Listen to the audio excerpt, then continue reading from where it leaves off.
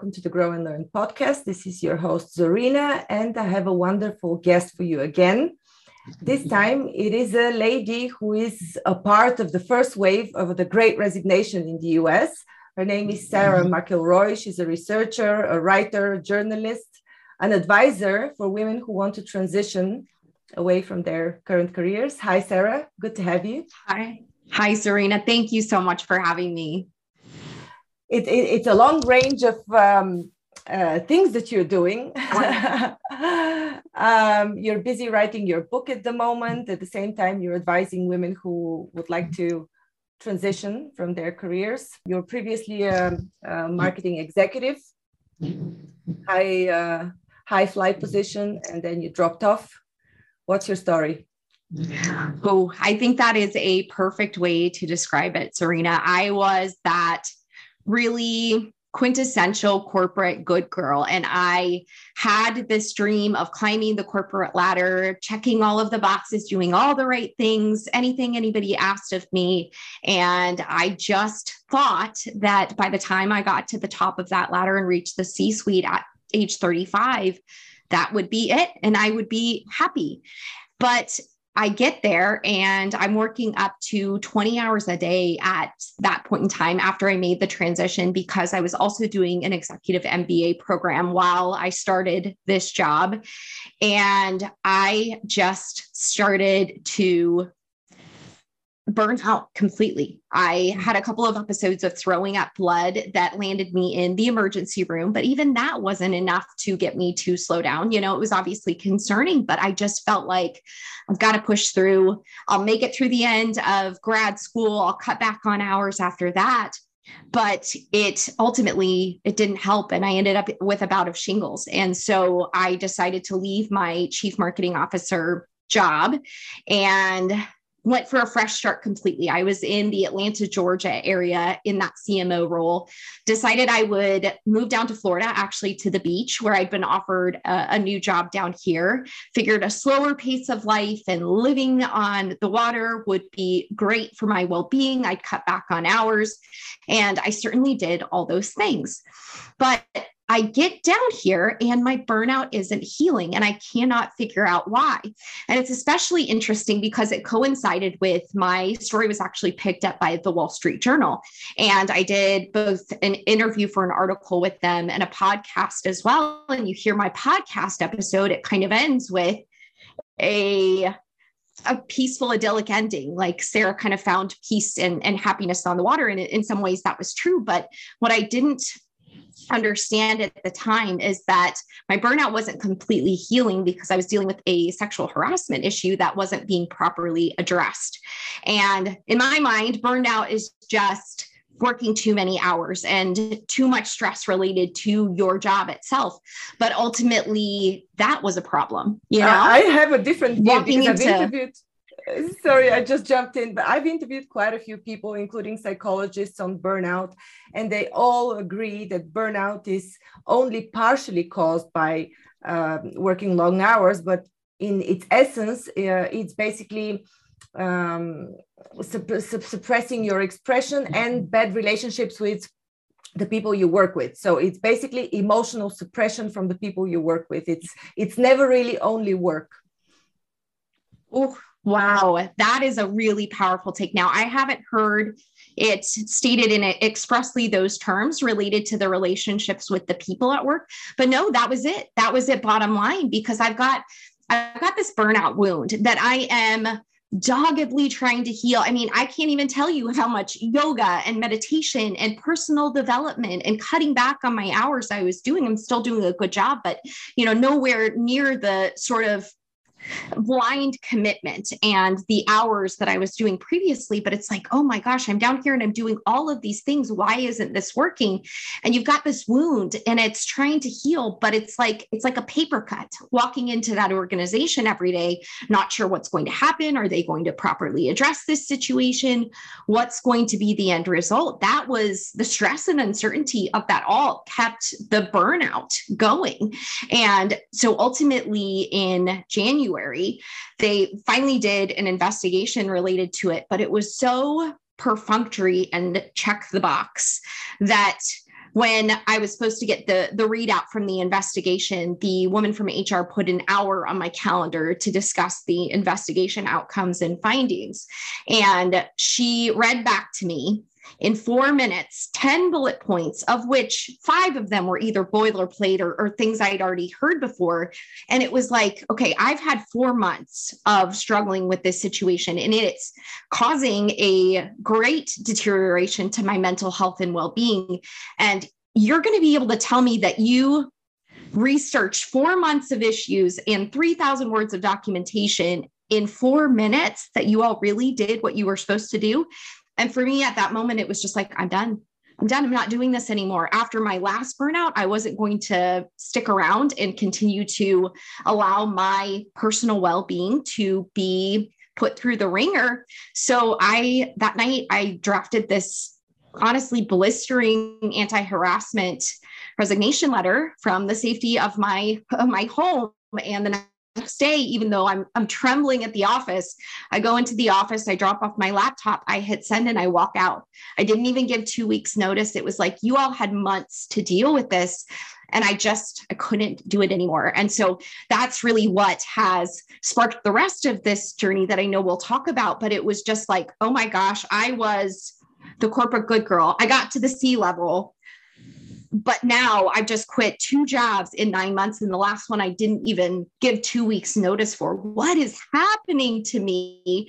And there are millions of others of women quitting right now during the Great Resignation. What's happening for them? I can't be the only person for whom these kinds of things are happening, these experiences. And so that's what really made me want to talk to more women. Mm-hmm. As far as I know, a lot of women, and I've had a similar story, not related to sexual harassment, but a different type of pressure when I was working in corporate. And it took me years and a lot of talks to people that are specialists in burnout. And by chance, I actually discovered that I probably also had a burnout because I was so resistant to at all looking at getting a corporate job again. It was like non-acceptable. I couldn't imagine myself stepping in an office again. You can imagine, but It never occurred to me that I may have a burnout. And burnout has numerous expressions. It could be physical health, mental health. It could be just a complete repulsion to the idea that you could be doing something like that again. So the effects are quite subtle. Definitely. All right. So what are you doing now, Sarah? What are you busying yourself with? Sure. Well, so that was really the launching pad for me, those 2 experiences. But I will say, hindsight is as hindsight is, and I can look back and be so grateful for this journey and even those painful experiences, because what it led me to do is to create Raise to Rise, which is a movement amplifying women's voices from the Great Resignation. I've been interviewing them and capturing their stories and really crowdsourcing their wisdom and insights in this online sort of forum that is actually done so well and become such a big deal that it's becoming a book, which I'm really thrilled to bring into the world, because I know so many women can use this kind of information right now. A study by Deloitte came out earlier this year, and they surveyed 5,000 women from around the globe and found that 50% of women intend to quit their jobs in the next 2 years, which is just mind-blowing. But then you look on a 5-year horizon, and only 10% of women intend to be with their current employer 5 years from now. So we're talking a skyrocketing to 90%. These are absolutely red alarm numbers. So it's like, okay, we've got to take the wisdom and insights that we have from these women who are willing to share their stories of why they left, what they did, how they overcame the fear and confidence issues and all those blocks that we can run into, and where can we go from here. But the one thing I did want to say is that when I left that job and I walked out of that office and I don't have plan, I don't have a paycheck, I don't know where anything is going to go, it was really unmooring and scary, to be totally honest. So I just I just had this feeling and felt like it was something I needed to explore and do. So rather than being the good corporate soldier and always having a plan and logic and rationality being my guiding principles, I decided to follow this thread and to pull it and to see where it could take me. And that's where it's landed thus far. Oh, wow. Amazing. I mentioned during our talk before recording that I have a few MBA classmates that are at very high positions, and they had been contemplating on taking their passion to their business and quitting their jobs. And they've also been fighting similar issues, some of them. But they're facing a situation where they would have completely no security. Most of them are expats in a different country, so nobody to lean on. Imagine high flight position women up to a certain age, they're not even married, so there's no partner you can lean on. Sure. In the majority of cases, you're a single woman in between 30 and 40 or in your 40s, and you're trying to survive. So, I understand the intention and the willingness of 90% of women to get out of their employer and cut the chains, but where do they go? That's the thing. How do these women survive? And right. Is there a realistic scenario where, where, of course, there are no guarantees for nothing. It's like in any entrepreneurship business, but right. We can't just put the pink glasses on and imagine that it's all going to be rosy once we've taken the decision. So yes. What was your solution? Totally. No, I think you make a great point, Zarina, because that is the number one factor at play when I have conversations with women. It is related to money and how do I pay my bills and fear in that realm. And there is no silver bullet is what I would say, but I don't think that has to be discouraging, because anyone who is selling you of goods related to just quit your job, it's going to be fine, you're going to create a 6-figure business, it's going to be amazing. That's not the kind of advice you want to be following anyway. I really believe from my interviews that it is about having an approach where you've got one foot in the, like we kind of said, the logic and rational, pragmatic zone. And then on the other side, you are allowing yourself to dream again. You're starting to feel into what feels good to you, because as women, we have been conditioned and taught to our needs. And so start leaning into what does the dream look like, and how do I build it slowly with baby steps, micro decisions that can get me closer in that direction. So it's not just a knee jerk, I'm just quitting, I have no money tomorrow. I did that. I know that, but I wouldn't overall recommend it, I guess is what I'm saying. There are other ways to begin exploring and planting seeds that you will be able to reap the benefit of that harvest down the line. It just isn't an overnight sort of fix as many of us would want. We are very much conditioned in our society to go for instant gratification, but it's not necessarily a realistic sort of a thing. But I will say too that what I've especially loved about this work is that it's not just about every woman out there quitting her corporate job and becoming an entrepreneur, because that's not everybody's dream. And the thought of that for some women is very much like, that sounds terrible. It doesn't sound like fun. And if that's the case for you, that's more than okay. And I enjoyed having these conversations with women who switched jobs just within a corporate organization as well. It's a matter of getting in touch with your intuition. Honestly, it was amazing. Every single woman I spoke to just had a knowing that she had to quit, regardless of the mental gymnastics that she did. Every single woman had a knowing, which was just fascinating to me. It was like this sort of like deeper intuitive knowing. So it's getting closer to that and understanding who you are and your core values, and then finding work in another corporate organization, for example, that aligns better with that. So there's nothing that says that you have to be an entrepreneur, but it is about more conscious architecting related to how we approach our careers, because we were kind of just taught like chase the paycheck, climb the corporate ladder, which is a very masculine approach. And even as kids, you think about, we're taught to pick what we're going to do for the rest of our lives before our prefrontal cortex is even fully developed. It's kind of mind-blowing. So it's this whole inner work excavation that happens to then lead us on our journey forward. Mm-hmm. Actually, the first course, because I also offer courses, the first course that I ever created was called Start a Business with Meaning.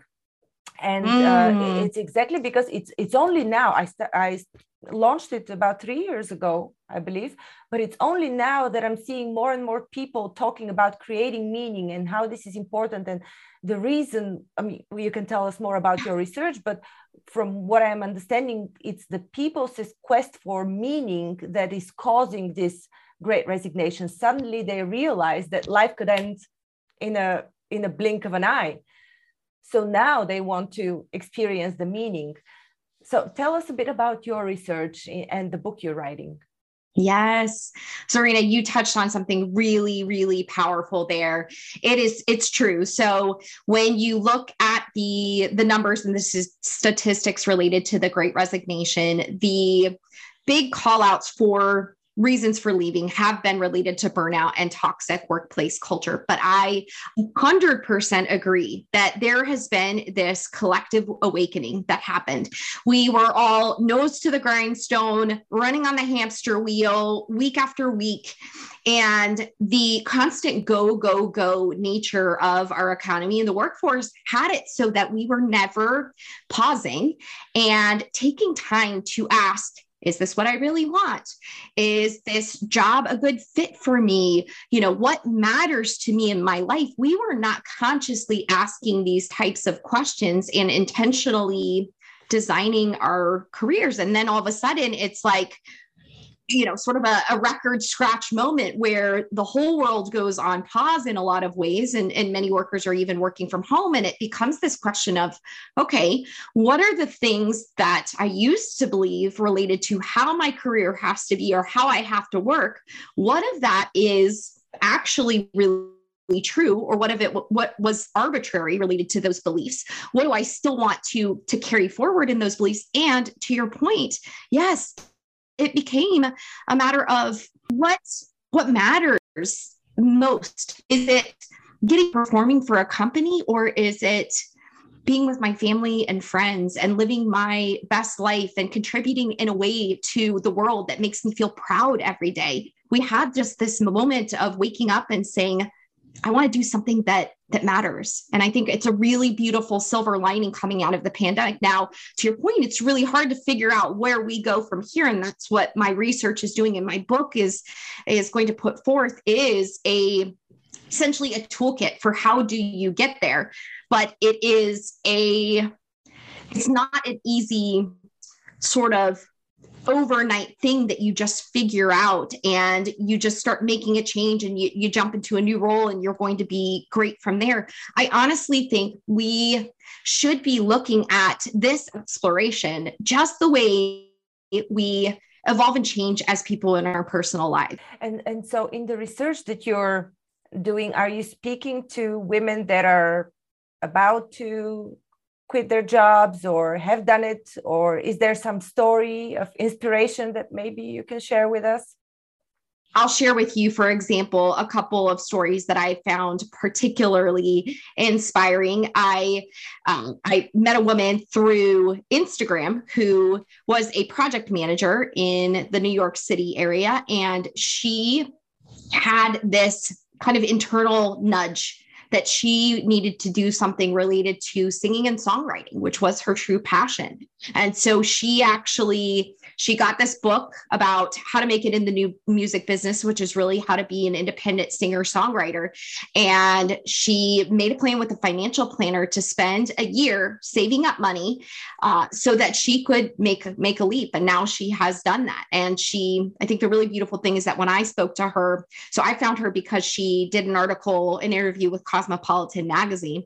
And so I talked to her a few months after that, and it was really brilliant because she shared so much of the journey and how she doesn't regret it. And she's really happy that she did it, but that it has brought some challenges, and she can see the light and the dark in that and be able to say, it's still worth it, which I think is what we have to remember as well, is that there, to your point of the rose-colored glasses, there is no panacea that is going to make our careers perfect. There's nothing that would ever do that. And so we need to embrace what we're doing in taking new steps in this journey in such a way to know there will be ups and downs and peaks and valleys, but that's okay. That's part of the process. It really becomes embracing the fact that this is a journey as life is. Our career should be considered in that same vein, in that there will be ups and downs and peaks and valleys,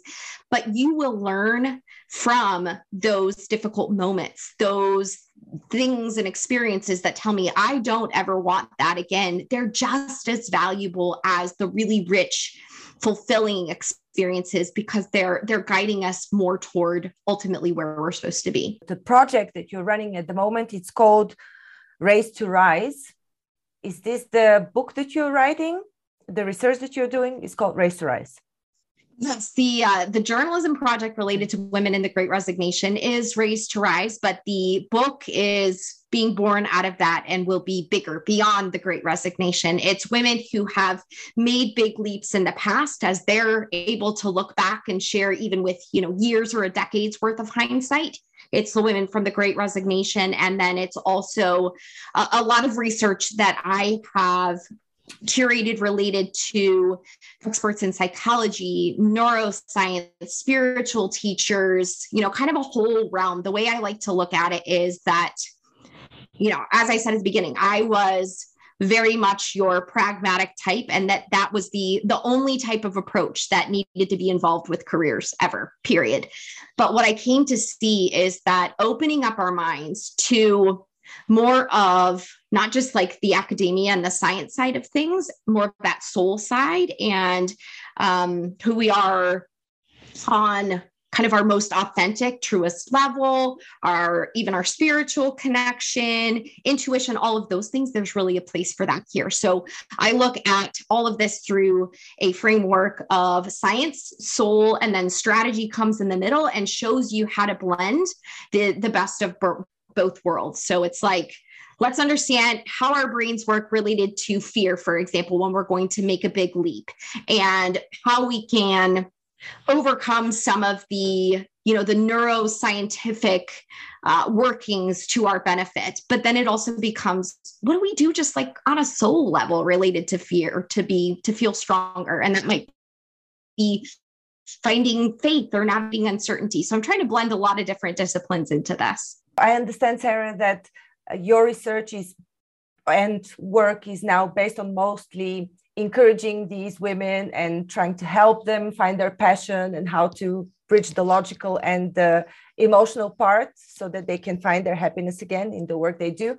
But I'm just thinking about the future, 3 to 5 years from now, when all of these industries would be lacking 90% of their female force. What would happen in general in the world, and wouldn't there be like an over competition of women in personal development, in advisory, helping each other, as it is a natural inclination for women to help others do the same? There being a concern around a mass exodus of women from the sort of the corporate workplace. I personally don't share that concern, because the bulk of the women that I've spoken with actually really just want to find somewhere that they can call home within a corporate organization or actually for an employer. Not every woman has the dream of becoming an entrepreneur, which I think is really important to remember with all of this. There's an excellent book called Good to Great written by Jim Collins. It's kind of an old management and leadership book, but it's related to companies and how the best companies understand that it's about getting the right people onto the bus and then figuring out what seats they're in versus trying to find one person to fit one particular seat seat, one role or job in an organization. And I deeply believe that we're coming to this too as women. We are wanting to find organizations that match our values, where we can have impact. They respect us. We have flexibility. And it becomes just a matter of finding those things that are important to you, finding a match within another organization. That's where I see it more of a shifting between companies rather than a mass exodus to become entrepreneurs. Okay, this sounds much better. Awesome. Okay, thank you so much, Sarah. How can people find you, and how can they be of contribution to you, or how can you be of contribution to them?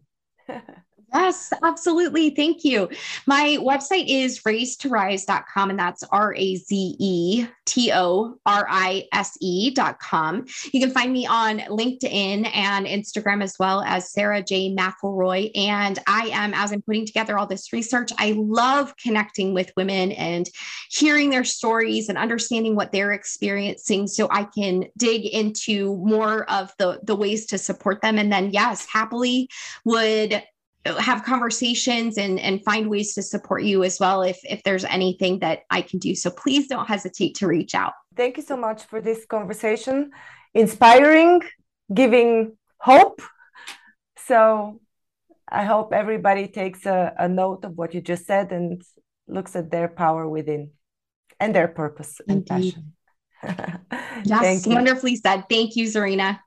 Thank you, Sarah.